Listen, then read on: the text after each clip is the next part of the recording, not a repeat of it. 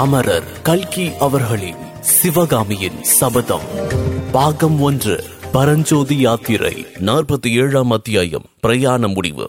சிவகாமியின் சபதம் பாகம் 1 பரஞ்சோதி யாத்திரையின் இறுதி அத்தியாயம். சூரிய அஸ்தமன சமயத்தில் ஒரு மலை பாதையின் முடுக்கு திரும்பியதும் பல்லவ சைன்யம் தண்டு இறங்கி இருக்கும் பாசறை தென்பட்டது. பல்லவ சைன்யத்தை பார்த்தவுடனேதான் வஜ்ரபாகுவின் கவலைக்கு எவ்வளவு தூரம் காரணம் உண்டு என்பதை பரஞ்சோதி உணர்ந்தான். வாதாபி சைன்யத்துக்கும் பல்லவ சைன்யத்துக்கும் அவ்வளவு மலைக்கும் மடுவுக்குமான தாராதம்யம் இருந்தது. தம்பி, பார்த்தாயா என்றான் வஜ்ரபாகு. பார்த்தேன் ஐயா. இன்னமும் நீ நம்புகின்றாயா பல்லவ சைன்யம் ஜெயிக்கும் என்று? கட்டாயம் ஜெயிக்கும் ஐயா, சந்தேகம் இல்லை என்று பரஞ்சோதி அழுத்தம் திருத்தமாக சொன்னான். அவ்வளவு நிச்சயமாக சொல்கின்றாயே, எதனால் சொல்கின்றாய்? பல்லவ சைன்யத்தின் பட்சத்தில் தர்ம பலம் இருக்கின்றது. அதோடு கூட மகேந்திர சக்கரவர்த்தியும் இருக்கின்றார். ஏது மகேந்திர சக்கரவர்த்தியிடம் உனக்கு அபார நம்பிக்கை இருக்கின்றதே என்றான் வஜ்ரபாகு. ஆமையா, பல்லவ சக்கரவர்த்தியை நீ பார்த்திருக்கின்றாயா தம்பி? முன்னம் 2 தடவை பார்த்திருக்கின்றேன். ஆயின சிற்பி வீட்டில் புத்தவிகாரத்துக்கு பின்னால் நான் ஒளிந்திருந்த போது ஒரு தடவை பார்த்தேன். இன்னொரு தடவை காஞ்சியில் நடுராத்திரியில் மாறுவேடத்தில் பார்த்தேன். அப்போது சக்கரவர்த்தி கிட்டத்தட்ட தங்களைப் போலத்தான் இருந்தார். தங்களைப் போலவே பெரிய மீசையும் வைத்திருந்தார். ஆமாம், நான் கூட கேள்விப்பட்டிருக்கின்றேன். மகேந்திர சக்கரவர்த்தி சில சமயம் மாறுவேடம் பூண்டு ஊர் சுற்றுவது உண்டு என்று.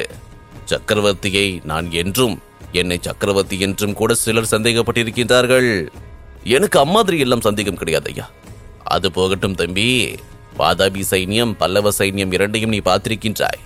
தம்பி, இன்னமும் பல்லவ சைன்யத்தில் சேருவதற்கு இஷ்டப்படுகின்றாயா?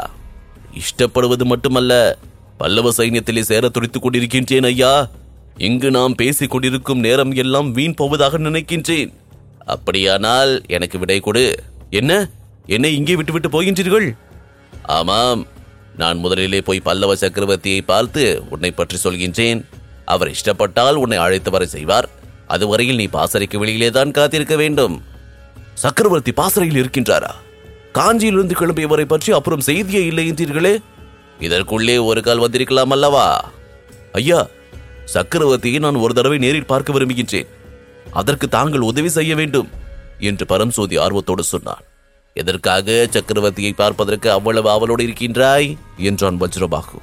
காஞ்சி கோட்டையை பாதுகாக்கும் பொறுப்பை என்னிடம் ஒப்புவிக்கும்படி கேட்டுக்கொள்வதற்குத்தான். ஓஹோ, மத யானையின் மீது வேல் எறிந்த வீரன் அல்லவா நீ? சிவகாமி சுந்தரியை காப்பாற்றியது போல் காஞ்சி சுந்தரியையும் காப்பாற்ற விரும்புகின்றாய் போல் இருக்கின்றது. உன்னை போன்ற மகாவீரனை தாளம் போட்டுக்கொண்டு பாசுரம் பாடுவதற்கும் கல்லொளியை வைத்துக் கொண்டு கல்லை செதுக்குவதற்கும் உன் மாமா அனுப்பி வைத்தாரே, அது எவ்வளவு பெருந்தவறு! சிற்பக்கலை தெய்வீக கலை ஐயா. போதும் போதும், அப்படியெல்லாம் சொல்லித்தான் மகேந்திர சக்கரவர்த்தி பல்லவ சாம்ராஜ்யத்தை இந்த கதிக்கு கொண்டு வந்து விட்டார். சக்கரவர்த்தியிடம் நானும் ஒரு விண்ணப்பம் செய்து கொள்ளப் போகின்றேன். மலையை குடைவது, பாறையை செதுக்குவது முதலிய காரியங்களை எல்லாம் நிறுத்துங்கள். பல்லவ ராஜ்யத்தில் உள்ள அவ்வளவு சிற்பிகளையும் ஏவி ஒவ்வொரு ஊரிலும் ஒரு பாரத மண்டபம் கட்டச் சொல்லுங்கள்.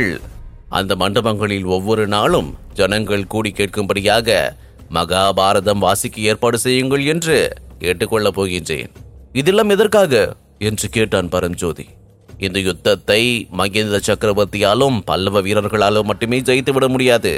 பல்லவ நாட்டில் உள்ள மக்கள் எல்லோரும் வீரமும் பௌஷ்யமும் அடைய வேண்டும். உயிரை திறனமாக மதிக்க கற்றுக்கொள்ள வேண்டும். வஜ்ரபாகு பரஞ்சோதியை பிரிந்து செல்வதற்கு முன்னால் அவனை அன்போடு தழுவிக்கொண்டு, தம்பி, எனக்கு ஒரு மகன் இருக்கின்றான். அவனுக்கு முன்னுடைய வயதுதான். நீங்கள் இருவரும் சேர்ந்தீர்களானால் எவ்வளவோ அரும்பெரும் காரியங்கள் செய்யலாம் என்றான். பரஞ்சோதி நான் தழுதழுக்க, ஐயா, சிறு பிராயத்தில் நான் என் தந்தையை இழந்தேன். என்னையும் உங்கள் புதல்வனாக ஏற்றுக்கொள்ளுங்கள் என்று கூறினான். வீரன் வஜ்ரபாகு பாசறைக்குள் புகுந்து சென்ற பிறகு பரஞ்சோதிக்கு ஒவ்வொரு வினாடியும் ஒரு யுகமாக தோன்றியது. சக்கரவர்த்தியிடமிருந்து தன்னை அழைத்து வரும்படி எப்போது ஆஞ்ஞை வரும் என்று அவன் ஆவலோடு காத்திருந்தான். சற்று நேரத்துக்கெல்லாம் அந்த பல்லவ சைன்யத்தின் பாசறையில் ஒரு பெரிய கலகலப்பு ஏற்பட்டது. திடீர் என்று பல ஆயிரம் வீரர்களின் குரல்கள் எழுப்பிய ஜெயகோஷம் வானவெளியை எல்லாம் நிரப்பி மலை அடிவாரம் வரை சென்று எதிரொலி செய்தது. சங்கங்களும் முரசங்களும் பேரிகைகளும் சேர்ந்து முழங்கிய பேரொலி வானமுகடு வரையில் சென்று முட்டி திரும்பியது. பாசறையின் வாசலில் நின்று காவல் புரிந்த வீரர்களை பரஞ்சோதி தயக்கத்தோடு நெருங்கி பாசறைக்குள்ளே மேற்கூறிய கோலாகலத்தின் காரணம் என்னவென்று கேட்டான். அதற்கு, மகேந்திர பல்லவ சக்கரவர்த்தி பாசறைக்கு வந்துவிட்டார் என்று குதூகலமான மறுமொழி கிடைத்தது. இதனோடு முதலாம் பாகம் நிறைவடைந்தது. அடுத்ததாக சிவகாமியின் சபதம் 2ஆம் பாகத்தில் சந்திப்போம். இக்கதையினை உங்களுக்காக வாசித்து நான் DJ முருகா. உங்கள் கருத்துக்கள் மற்றும் விமர்சனங்களை Facebook மூலமாக தெரிவிக்க facebook.com/murugan.radio மற்றும் Instagram ஹேண்டில் murugan.dj. மேலும் 5 நட்சத்திர மதிப்பெண் வழங்கிட Android மற்றும் Apple ஸ்டோரில் southradios.com என்ற செயலியை தரவிறக்கம் செய்யுங்கள். மீண்டும் சந்திப்போம். நன்றி, வணக்கம்.